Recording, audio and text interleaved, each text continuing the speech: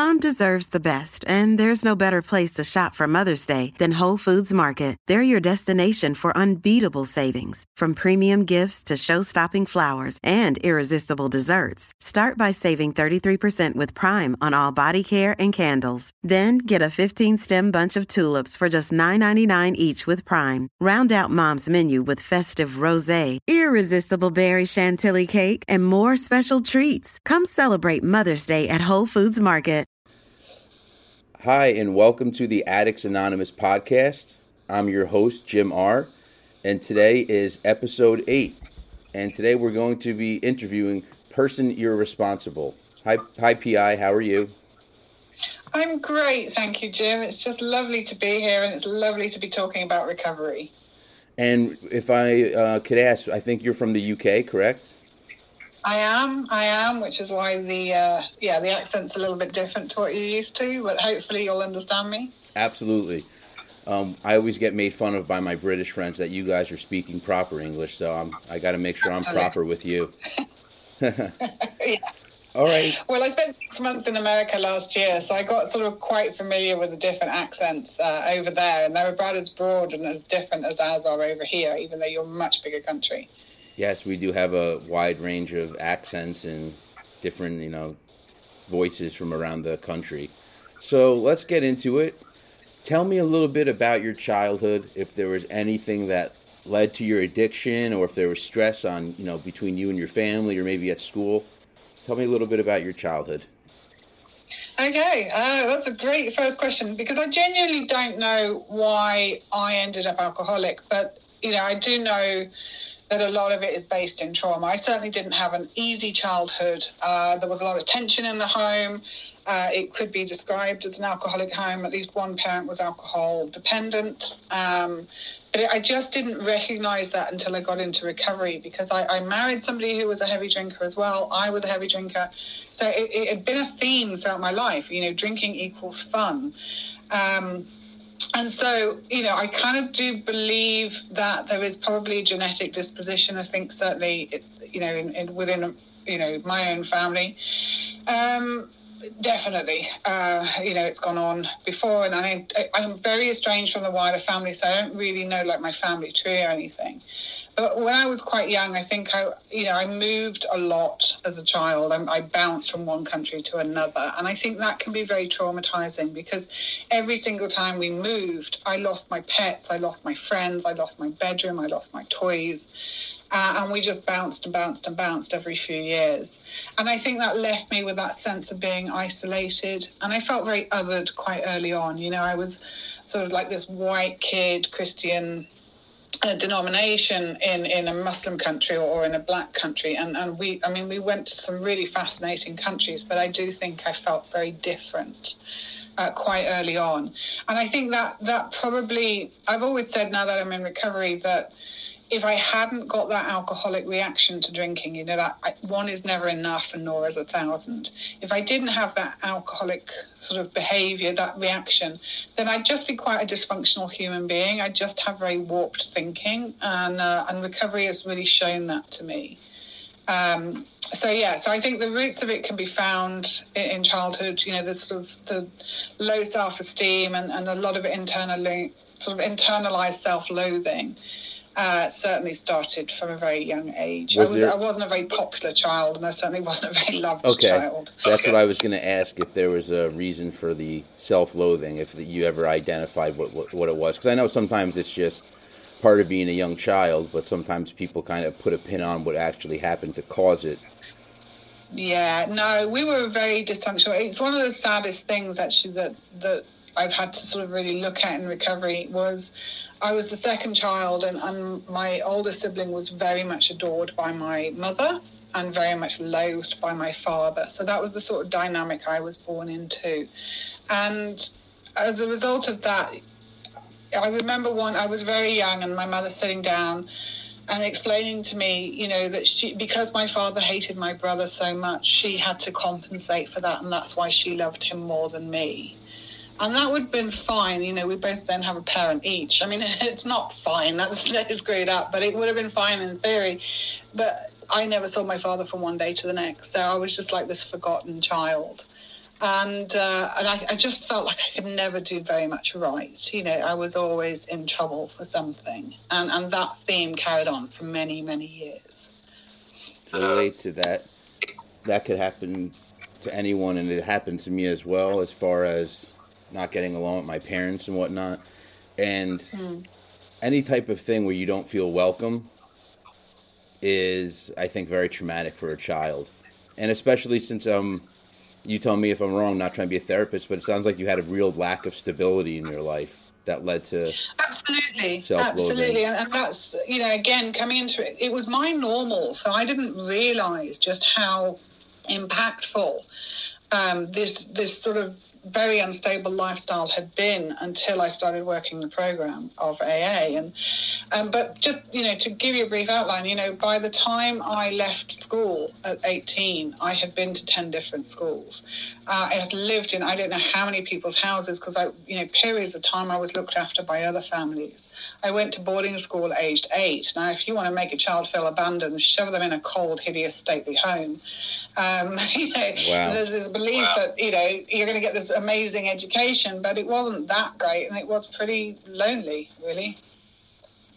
Yeah, so it sounds like you had a rough childhood. Yeah, it was very erratic. So it does sound like that you had, like you said, a very erratic childhood. So when was the first time you ever used drugs, alcohol, or any kind of compulsive behavior that might have been seen as addictive? When was the first time that you can remember? Well, I can remember my first drink because I was about 7. And my parents or my mother believed that if you give children alcohol, it demystifies it and they won't grow up to be alcoholic. So as a family philosophy, that's not one I can endorse from first-hand experience. But to be fair, in my teenage years, I wasn't really into drinking. I liked smoking, but I didn't like, you know, normal cigarettes because I was in boarding school. So getting drugs was kind of really hard. And I really had no interest in alcohol or drugs throughout my teenage years. So in that respect, she kind of had demystified it for me because I didn't like it, but we had to sort of drink to be civilized. And so I only really came into sort of drugs much later. I can't even remember when I first smoked a spliff, to be honest. And I was always too scared of hard drugs. So, you know, right up until just before I stopped drinking, I used to say to people, you know, I tried a cigarette and I smoke, and I tried a drink and I drink. I daren't try, you know, cocaine or anything like this, or ecstasy. So that whole era of ecstasy in the 1990s, I kind of swerved it. And I went out and spent a fortune getting drunk, whilst everybody else was getting off their heads on E for, you know, a fraction of the price. So drugs, you know, I didn't think I had a problem with drugs until I sat down and did a step 1, and I saw that marijuana had been quite big in my 20s. But then once my career took off and I had to be regularly drug tested at work, it was no big deal to give it up. So alcohol really started to become... Looking back, it was in my early 20s when I suddenly discovered that alcohol on a Friday night, I could close my front door and it just gave me this amazing tonic to relax and unwind and feel comfortable in my own skin. And very quickly, it became apparent that one bottle wasn't quite enough. You know, I wasn't feeling like I'd had enough. And so I started very quickly Friday and then Saturday, and I was still only on one bottle. And I was laughing with somebody recently because it was only when I was working with a load of chefs and a chef had said, oh, if you put wine into like a tomato-based sauce, it gives it a real zing. And that was the green light to move from one bottle to 2 bottles of wine on a Saturday night, because I needed one for the pot, you know, a little bit of one, just a cupful for the pot. And then I had the extra that I needed to top up from that one bottle that wasn't quite enough. So, of course, for that first sort of year I found booze, I drank wine, very low alcohol content wine, but I ate an awful lot of like spaghetti bolognese and tomato ragu, how all that old, sort of stuff, to give myself that excuse to buy an extra bottle of wine. And so that's really when I think I had the first symptoms of it being an anesthetic and it being a mood changer and it not quite being enough. And then... you know, I sort of went to university and I did the binge drinking and all of that sort of thing. So it was very hidden because, again, university culture in the UK, there is a lot of drinking. Freshers' Week is a big introduction to booze, and there's a lot of pub crawls and that sort of thing. So it was only when I sort of got to my mid-20s and I met the man that I went on to marry, and he was 10 years older than me, and he was a big drinker. So again, it masked my drinking, but it gave me that permission to drink during the week because he drank during the week. And if he did it, it was okay. So like I say, all of this has been very sort of revealed to me when I've sat down and gone through the steps, because I honestly believe my drinking was quite normal for many, many years. And I can now say it wasn't, but because I lived with drinkers, I'd grown up with drinkers, I hung out with other drinkers, it was so masked. And then it was only when my marriage collapsed and I, initially for about 2 weeks, I was like, look, I'd better not drink on this because I don't think I'll stop. And about 2 weeks later, I picked up, I went to the shops, bought 2 bottles of wine, and I got absolutely smashed. And for the next year, I drank pretty much every night. I was heartbroken and hurting, and I just drank and drank and drank. I never drank in the mornings. I never drank in the afternoons. I never drank before 6 o'clock because that would make you an alcoholic, And it was only when I don't know if you have in America, we have twice a year, we have Dry January and Stoptober. So there's like months-long campaign to make us not drink for at least once a year. And so I thought, I'll do that Dry January thing. But I thought I was being really clever with this because I don't know about, anyone else, but January has 31 days in it, whereas February has 28, and that's so much more attainable. So I moved Dry January to Dry February. And the first attempt I did, I think I managed 10 days. And I was going through a divorce at the time. So I was like, well, if you were getting divorced too, you'd drink like I drink. So, I just carried on drinking. And then the second year, I managed 4 days. And that's when it really hit me that I could stop drinking, but I was just hideous. I hated every second of it. I wanted to be drinking all of the time. And if I didn't have to go to work, I would have been drinking all the time, quite frankly. And I just realised, or had that inkling, that perhaps I was in more trouble than I realised. So in terms of a lot of alcohol stories I've heard, and believe you me, I've heard a lot, I was just very lucky that I got that gift of desperation when I was still quite early on in that in that drinking career that we go down. In that I hadn't graduated to morning drinking and I hadn't graduated to around-the-clock drinking.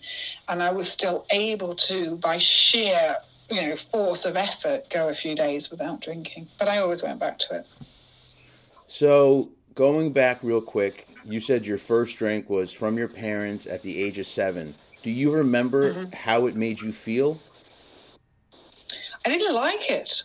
I genuinely didn't like it. I genuinely was repulsed by it. And like I say, I genuinely didn't like much of the booze I came into contact with. So, I know a lot of alcoholics say, their first sip they had, it was like this elixir of life and it totally made them feel okay.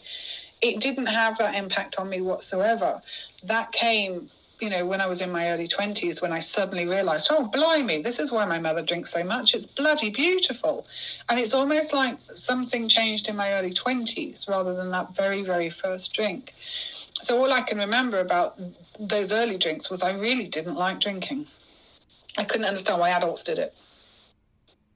So in your later years, did you have drinking buddies, or was this really you just going home by yourself? Well, I married a heavy drinker, so he was my number one drinking buddy, and he was my excuse to drink all the time. He wanted to drink a lot more than I wanted to drink, but I never, I was just like, this is brilliant. It gave me the green light because it was like, well, my drinking's bad, his drinking's worse. So it was, he was my number one drinking buddy, and he, he came from a family that were big drinkers, so it was all enmeshed in that. And then, like I say, I'd always find one or two good drinking buddies, and I self-selected people on that basis. It was, I didn't care less how interesting you were, it was how much did you drink. That was the mark of a decent person to me. But my preferred drinking, once it started to take a hold and I realised I became quite a twat when I drank, it then started, you know, I was just rude and obnoxious. And I, you know, I thought I was really funny, but actually I was just really offensive looking back. And so it was more that I could relax and unwind on my own. I didn't have to count my drinks. I didn't have to be conscious of how much I was drinking when I was on my own. So that started to push me to being home alone drinking. But also my career had taken off, and I went to some quite I don't know if you can say dangerous countries, but, you know, some countries where you had to be particularly careful as a woman.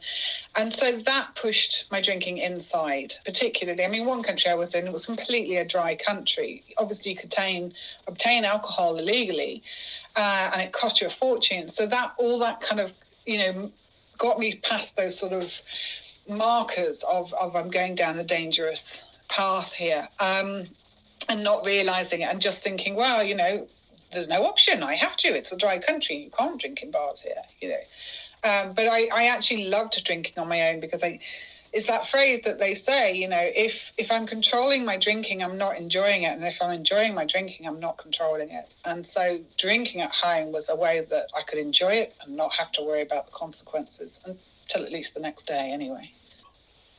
When you were going to try to start eventually getting clean or heading into recovery, was there anything that clicked in you that made you realize that, like you said, is there anything that made you take step one where you had to say, my life has become unmanageable and part of my language, I can't handle my shit anymore? At what point did that happen for you? I was absolutely heartbroken. My marriage disintegrated quite quickly, and I'd moved to Scotland, and I was working up in Scotland, and I was very alone. You know, I knew nobody there, and I didn't make any effort to meet people because by now, you know, when I could, I wanted to drink. But I just knew that, you know, my heartbreak wasn't going anywhere. I was struggling with horrific hangovers, you know, because of the binge drinking. And I just wanted a break from the stuff. I just wanted literally a month of no drinking. I could then get my head together and then I would fix everything. That was my plan, you know. And then I think basically where I started to believe in there's no such thing as a coincidence, you know, that started to happen. Because I had this overwhelming desire one night to read a book by an author called Marian Keyes. And she's not ordinarily an author I would read. I'm not into chick lit, which is what she writes about. And she'd written a book called Rachel's Holiday. And it's about a woman, sort of in her 20s, who goes to rehab for cocaine addiction. And some level I must have been looking to identify. I didn't know it at the time, but I had this yearning to read this book all of a sudden. And thank God I did, because at the end of it, there was a whole chapter on Alcoholics Anonymous. And by now it's like 11 o'clock at night. And so I was like, well, I'm going to ring it and they can tell me I'm fine, you know, that I haven't got a problem with alcohol. And I never expected anyone to answer the phone, and somebody did. And I said, look, you know, I'm not an alcoholic, but I started to tell her the story of my life and how tragic it was and how miserable I was and how I could stop, but I couldn't stay stopped. And I tried January and February and it still hadn't worked. And she said, look, you know, it sounds so hauntingly familiar. What I suggest you do is go to a meeting of AA. And I was like, I don't think I'm quite that bad. You know, lots of backpedaling at this point. I just wanted her to tell me I wasn't an alcoholic looking back. And I said, okay, I will. I'll go on Sunday. And this was the Thursday. So what I'd planned in my head was a big party of one. Farewell, alcohol. You know how it goes, where you sat on the floor watching the same YouTube videos, singing along to some sad song on your own. It's really great fun, honestly. And and for some reason, from that phone call and the Sunday, I didn't drink. And I knew I had to be somewhere Saturday morning, so I couldn't drink on the Friday night.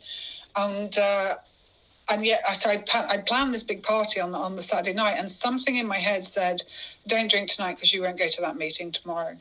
And that's where it all got a bit like, that had never happened to me.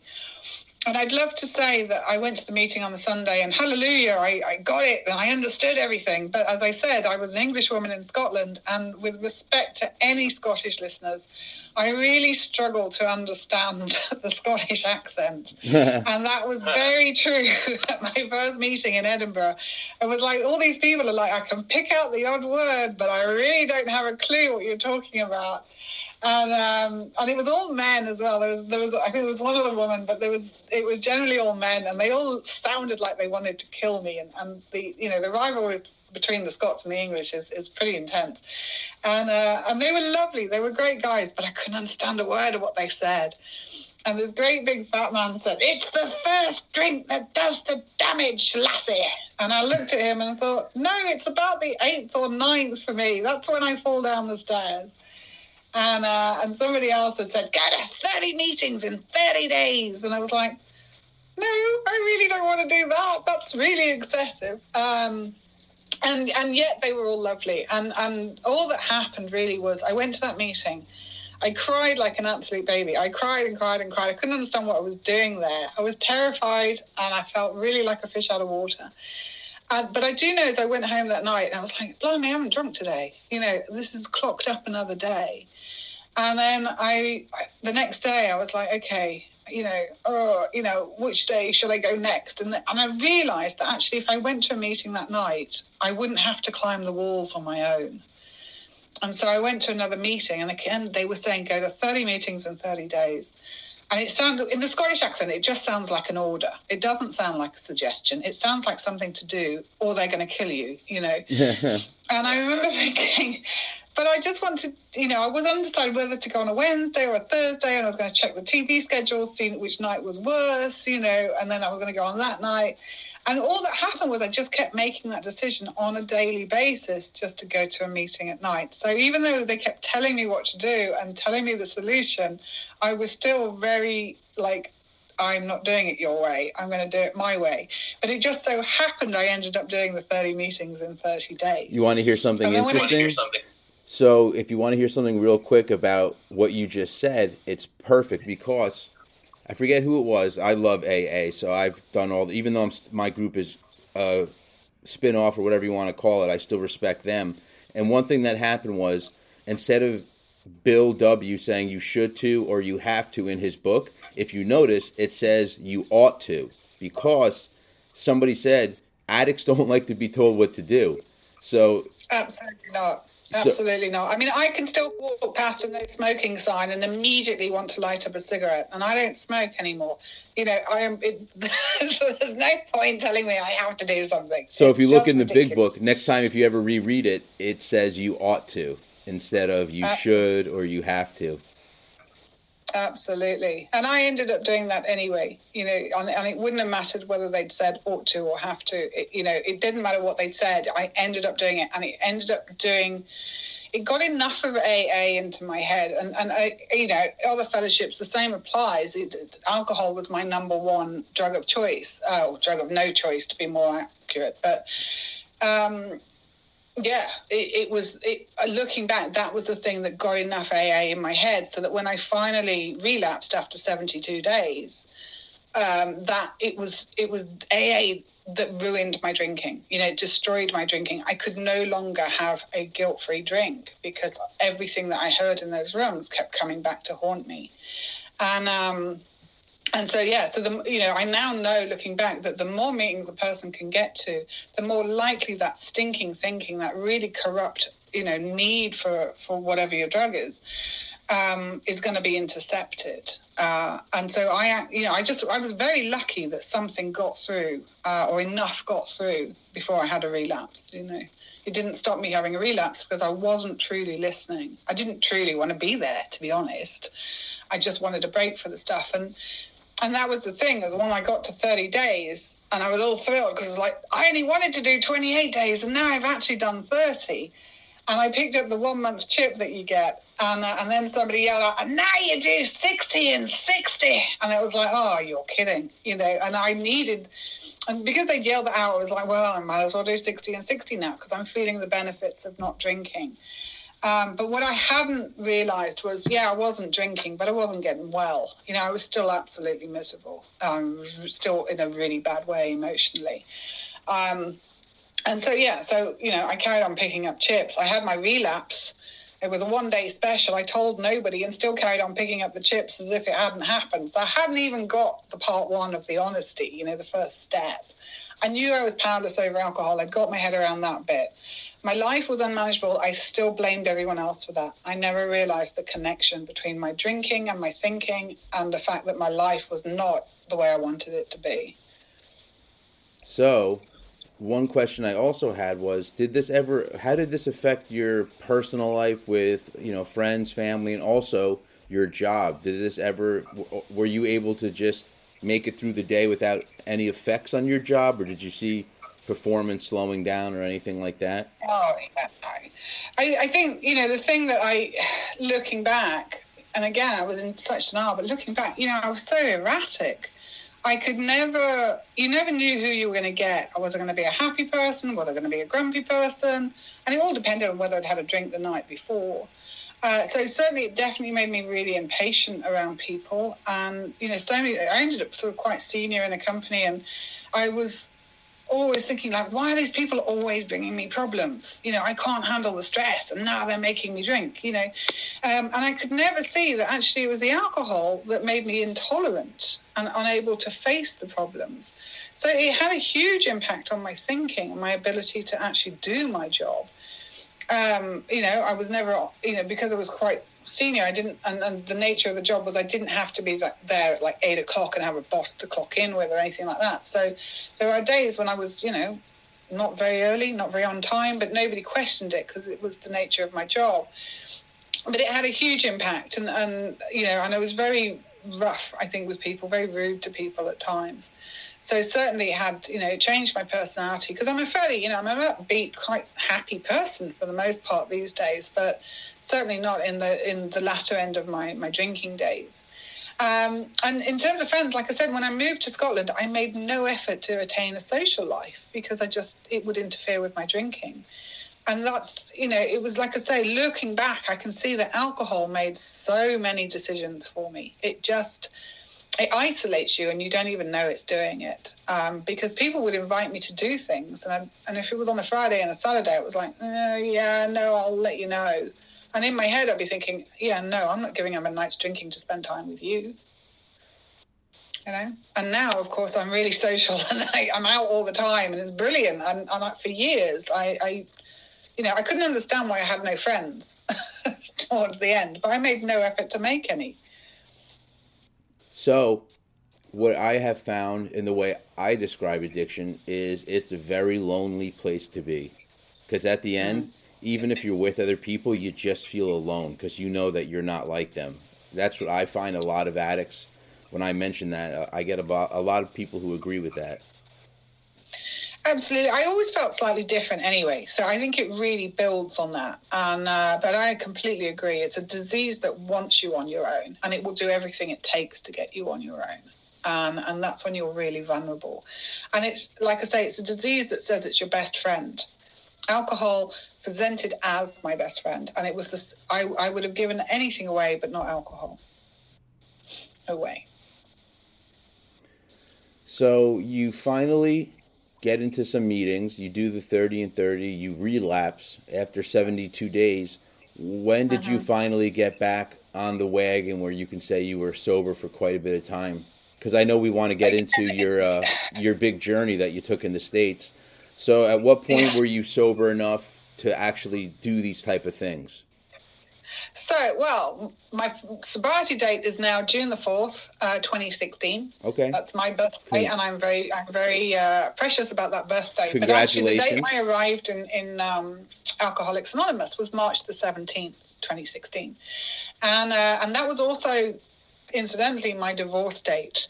And so it was quite an important day. And Irish people say, and it's St. Patrick's Day. But I'm not Irish, so that doesn't really mean so much to me. And ironically, in 2020, March the 17th, I stood at the Mexican border and walk towards Canada. And that's the sort of stuff, that's those little tiny seemingly coincidences that have totally changed. So like I say, my membership date and my actual sobriety date are different, but I'm still very sentimental about my membership date. But I had my relapse, and like I say, it was a one-night special. I'd had some really bad news, or what I could perceive to be really bad news. And in Scotland, you can't buy alcohol after 10 o'clock at night. It's a restriction that doesn't apply in England. And I mean, I'm sure you can if you know people, but the only people I knew were in AA, and they weren't going to tell me where to buy booze, and I wasn't going to ring them because I didn't get my head around that bit. And so, I sat there with this bad news for a couple of hours, and I was like waiting till 10 o'clock at night thinking, okay, once I've got to 10, I'll be safe because all the shops will be closed, or, even the 24-hour supermarkets, they cordon off the alcohol, so I won't be able to get alcohol at all. I'll be absolutely safe. And at 1 minute past 10, I jumped in my car and I drove to England, which was about a 4 hours drive, to go and buy booze. And that's the night I realised that what I was doing was totally insane. And I was backwards and forwards in my thinking that whole night. I was back and forth across the border the whole night thinking, shall I buy booze? Shall I not buy booze? And I'd stopped smoking at that point. And so about 3 o'clock in the morning, I bought a packet of cigarettes. And I thought, this is an interim measure. This is fine. I can smoke instead. I lit up the first cigarette. I was immediately sick. And then because I'm a proper addict, I was like, well, you just have to push through, don't you? And so I lit up another cigarette, and then I smoked a whole load of cigarettes. And then, and the funny thing is I wouldn't drive the car because I was terrified of crashing it. So I was actually just like outside my house smoking these cigarettes. And then at 6 o'clock in the morning, I walked across the road and bought booze. And I didn't drink it before 6 that night because I knew if I drank before 6, I'd be admitting I'm an alcoholic. And I didn't want to do that. I really didn't want to do that. I was okay saying I'm an alcoholic just to not offend people in the rooms, but I didn't actually want to admit it. And I opened the first bottle. I drank the first glass of wine. It did absolutely nothing. It was like drinking cat's piss. And then again, you've got to push through these things. So I drank the second glass of wine. It did nothing. And I remember looking at this bottle and thinking, I actually don't want to drink this anymore. And that was when that obsession was removed, and that moment. And I tipped the rest away. And like I say, I told no one because I hadn't quite got the honesty part. And then the next night I went to a meeting. I had the worst possible hangover on 2 flipping glasses of wine as well. I was really outraged about that. And I heard the share that changed my life. And it was someone who literally told my story. They didn't drink around the clock. They didn't drink every day. They didn't drink before 6 o'clock. But when they drank, they were really, really, truly unable to stop. And it was like, oh my God, if you're an alcoholic, then I'm an alcoholic. And it was like somebody had cleared out my ears. It was like I finally tuned into the accent. I finally got what they were all talking about, which was just because I haven't gone to the gates of death doesn't mean I'm not an alcoholic. It just means I've got further to go, and I can get off and stay off now, And it was just the light switch went on. And I'd love to say from that day to the next, it was easy. It wasn't easy because I still didn't understand that recovery is nothing to do with the drinking. It's all to do with how I engage with the world or not. And it's recovery. It's about learning emotional sobriety more than anything else. And you're not going to learn, or I'm not going to learn, how to be a human being and how to be a happy, contented, well-adjusted human being whilst I'm throwing alcohol down my throat. Nobody is. But that was really the first day that I started to realise that alcohol was out to kill me. And if I didn't start taking this seriously, then it was probably going to succeed and life was only going to get worse and worse and worse. And like I say, something just clicked. And the advice I was given in the first year was, get a sponsor, work through the steps, don't make any big changes in your life. And I was like, but have you seen step 3? That's quite a big change. And of course, I didn't listen to any of it. So I then got a new job, moved down to England. But the one thing I took with me was just go to a shed load of meetings. Just keep going to meetings because you're going to hear stuff you need to hear in those meetings. And that's what I did. So I moved down to England and I went to a meeting every day. And then I started my new job about a month later. And I couldn't get to meetings. They were a job all about presenteeism. And they, the boss was all about we're like a family here, and therefore you can't leave work and when you want to, because that's like saying we're not a family and you're not a proper family member. And it was all just a load of tosh. Looking back, he's got an alcohol problem, but I was a bit too green at the time to recognise it. So it was a big drinking culture. There was a lot of drinking going on. I was like a fish out of water again. I was really unhappy. And so it really interfered with me. And I didn't tell anybody I was a recovering alcoholic. You know, the advice I was given, it's nobody's business but yours. You know, focus on yourself. You don't have to be a walking advert for AA. And so I just told them, you know, I was a teetotaler and I used to drink and I didn't now. So they all thought it was a bit weird anyway. And after 7 months of being, you know, there was a massive sort of pressure to drink. You know, there was this thing on Fridays where the company would buy all this booze for their employees and we'd have this big party until, you know, early evening. And I'd say, you know, can you just buy some, you know, fruit juice for me? And they were like, no, we don't have the budget for fruit juice. It's alcohol or nothing, you know. And it was just like, wow, what am I doing here? And once I'd gone to a meeting and they said, look, you know, the company's really struggling. We're going to have to work even harder than we already work. So from now on, you're going to work at weekends, whether you like it or not. And I thought, actually, I only go to one meeting a week and you're taking that away from me. I'm not doing that. And so I chose AA and I quit the job. And then I really started to take it. You know, I realised I was on my knees emotionally. I was in such a bad way. So then I got the sponsor and then I started working the steps and learning the steps. And, you know, and then I learned how to put my recovery first so that I would never feel ever again that I have to sit in a situation that's that detrimental to my well-being, that somehow recovery is a much better option. And yeah, so it was a tough life lesson, but I think quitting that job was when I really took my step 3, because it was like, you know, that's a big thing to do, to put your recovery first and so on. And it's proved the right decision because, as I say, you know, last year I ended up, you know, there was this pandemic about to kick off. And again, just through pure sort of luck, I happened to find myself at the Mexican border just before they closed the you know, all the flights down. And I was able to walk across America on my own and achieve, you know, something really, really tough. And it was all down to the fact that none of that would have happened had I not joined AA. You know, I have an amazing life. I've done, you know, in the last 18 months, I've written a book. I've walked across America. I've moved house. I live in a lovely little cozy cottage. And life just gets sort of better and better. None of it would happen if I was still drinking. I mean, I imagine I'd be homeless by now. So tell me a little bit more about your walk across America. What made you think of that? And I guess it was for a cause. It was for just to bring awareness to addiction and stuff. I wish it was that laudable. It really wasn't. It was. One of the things that AA has changed about how I view the world is I no longer believe in coincidences. You know, and you do have to, you know, if you're going to take the steps, you have to explore. You don't have to, but, you know, part of the steps that you start to explore, you know, faith and religion and spirituality. And I found it really difficult to embrace any kind of local religion. It's not that I didn't try, but it just never connected for me. But what I really bought into was the idea of, and it says it in the big book, you know, that things are the way they are supposed to be.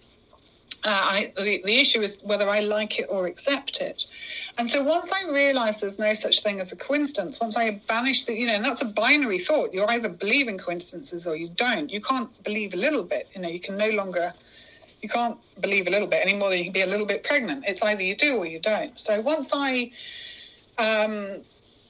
sort of accepted there was a power greater than myself, then I realized that when things are, you know, certain things just sort of happen in an order, and you're either awake to be there and be part of it, or you're not. So the whole trip to America was more of a series of happenstances. That a friend of mine had watched the film Wild, and she was raving on about it, and I was like, this is not something I'm remotely interested in.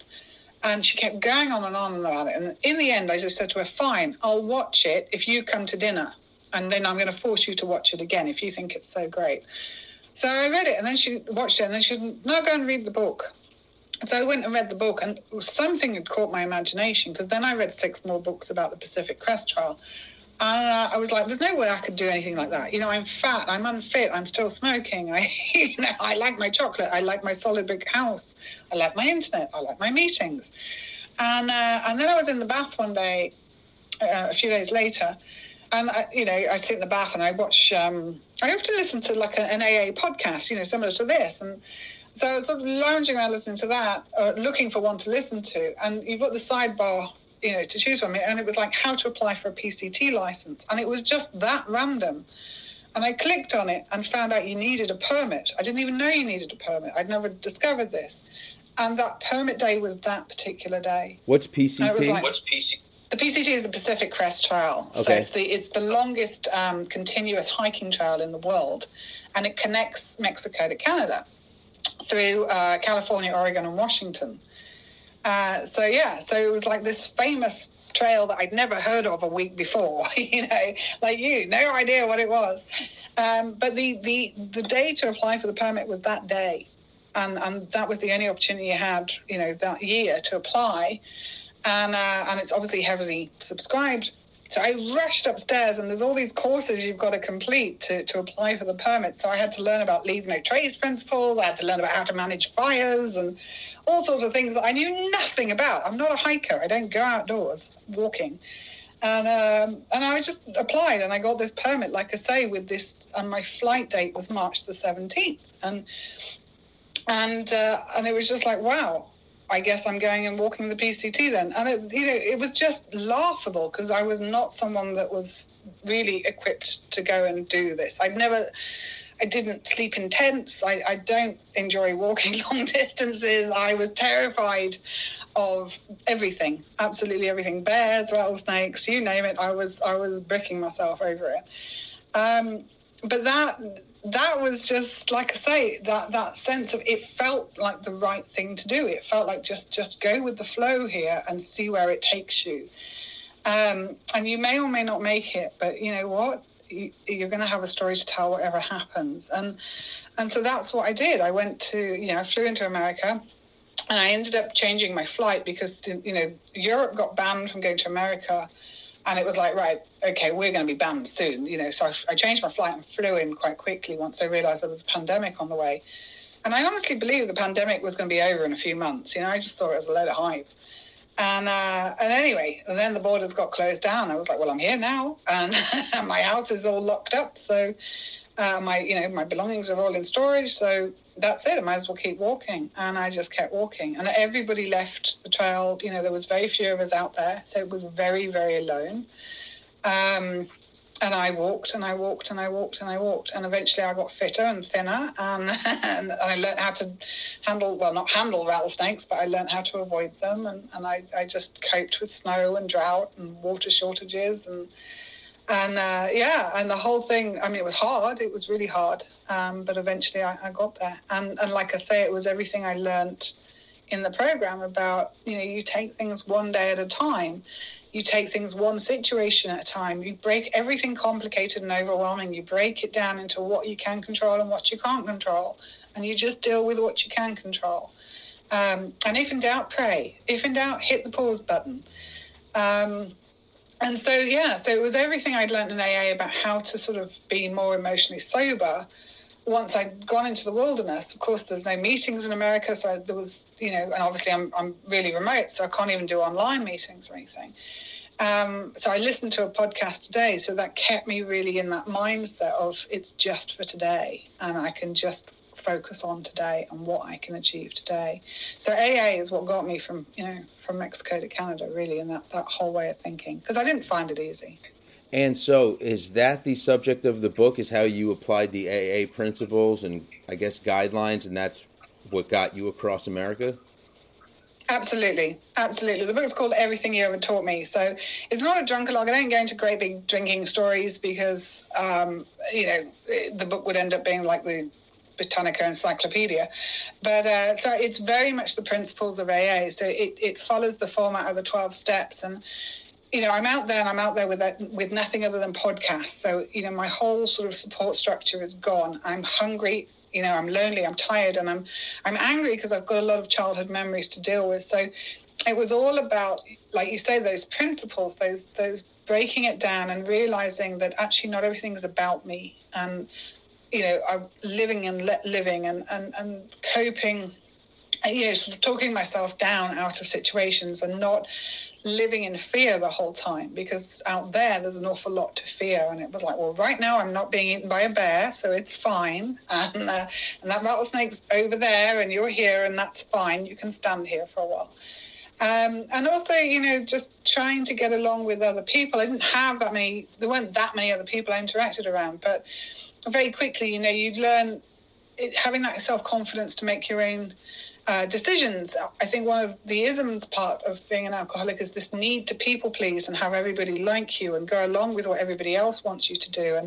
And I kept falling into that trap and realizing it was adversely affecting my own hike. And then I was getting resentful and angry and annoyed, and that's where the principles really kicked in, was actually, you can only control yourself and you're only responsible for yourself, and you've got to make decisions based on what your needs are, not necessarily trying to constantly people please with and meet other people's needs. And so it was a very helped me build up my self-confidence, and certainly did wonders for my self-esteem. Because obviously the other big problem is you're on your own with a head like mine that's constantly chattering away and telling you you're no good and you're useless and you're going to fail and you shouldn't be out here and you're doing it wrong and all of that. And that just carried on the whole time. And it was only sort of about 2 weeks before I finally finished that I finally started to feel like a proper hiker. And I let go of that imposter syndrome. Until then, I was just like, I'm just an idiot out here and I know nothing. I'm not even doing it right. And whereas now it's like, actually, you were doing just fine. You know what I mean? But at the time, I was a mess of sort of self-sabotaging thinking for a lot of the time. So that's something, unfortunately, that a lot of us addicts, we really know a little too much about. The self-confidence and self-esteem, I find, from the people I've spoke to, is something that in recovery that we really need to find within ourselves. I actually, I'll send you a copy of them. I did the 12 steps a little differently than AA, but a lot of them is believing in yourself, that through discipline and hard work and finding some courage that you really didn't know was there, that all this is possible. So my last question is, tell me a little bit about your life nowadays. You're sober, you work, everything as far as relationships, I'm assuming, is going a lot better. I guess just tell me a little bit about it. It's just so much more simple. The one thing is, like I said, this walk and subsequently writing the book and everything else, it's given me a lot more confidence. So today, I'm just not uncomfortable like I used to be. I can look you in the eye, I can have conversations with anybody, really, addict, non-addict. And so I'm a lot more chilled out about things. I'm much better about asking for help. I'm much better about not trying not to panic about the future and so on. And I think the other big thing was I'd lived in an AA bubble for the first few years of my recovery. And obviously when I went to America, it was the first time I really stepped away from my support system. I had a sponsor, my support structure was AA, it's a big, I hang out with other people in recovery. It's such a network for me. And so when I went to America, it was the first time I'd really stepped out of this sort of way of living for a while. And that was the big thing that shocked me about the trail, was just how many drugs there were on the trail. I met an awful lot of people who took an awful lot of drugs. And I could see, they couldn't necessarily see, but I could see how it was affecting their decision making. They would have to spend an extra day in town waiting for a drug supply to turn up. And then, you could see that you've only got X amount of days you can walk this trail in, and you could see it was starting to affect how much time they spent on the trail, because all too quickly the drugs are taking them off the trail, or the supply is taking too long to deliver, and so on and so forth. So it was a first big real test of living amongst, everyday people and not having my own support network to hand. So where things are now is, obviously I'm back in my support network. It's been very difficult because we've been in lockdown. So there have been AA meetings and there have been in-person meetings ever since I got back to the UK, but they are few and far between. So I've had to drive a lot further. But there's obviously Zoom and that sort of thing. So that's great. So in terms of peace of mind, I'm much more able to sort of live with a serene mind than I've ever been in my life before. And I just feel so much more confident about tackling life and dealing with issues. And it's not easy. Everything's still settling down. Obviously, there's no work around. I did manage to find work, actually, so it was okay. But it was sort of fits and starts. But that's fine because I've got a book to promote. So if I'm not working in one place, then I'm marketing in another place. So slowly, we're all getting back to normal. But it is trying, what is normal? It's all very different. But yeah, I wouldn't want to, I would do anything never to give up this way of life. You know what I mean? I just couldn't change it now. It's too rewarding. Yeah, that's absolutely amazing. I think that's a great description that I can completely relate to. Is life is a little bit more simple now, tackling one thing at a time, not worrying about things that are out of your control. But yeah, that's and great. And the other thing, I don't hang out with people that create a lot of drama either anymore. Yeah, I shut drama down. Other people's dramas are I used to love drama. I used to love the chaos of it all. I've no interest now. If you want a drama, that's fine. Leave me out of it. And that's a big change. And that is absolutely something that a lot of us addicts need to do, because people, places, and things that, contributed to our use is something that we absolutely need to stay away from. So the last thing before we head off here is, did you want to plug your book? Make sure everybody knows the name, where to find it, and all that stuff.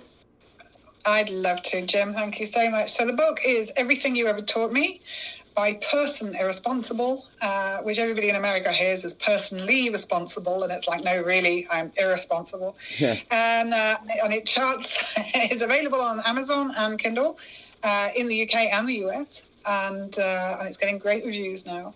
And it charts my journey from Mexico to Canada. Obviously, it refers to the AA program and how it helped me. And it's funny because I try to be as funny as I can, and it's heartbreaking at times because I'm honest these days and I don't pull my punches. And yeah, please buy it because I'd love to do another adventure in the future, and all funds are gratefully received. Thank you. That is great. So this is the end of our podcast. So if you like what you hear, please go on and rate us on iTunes. We're available on a few different podcast platforms. You can also visit our Facebook group for more information, and also check out some Zoom meetings. We do weekly and weekend Zoom meetings, and I love to meet some new faces. So this is Jim R., and thanks for listening.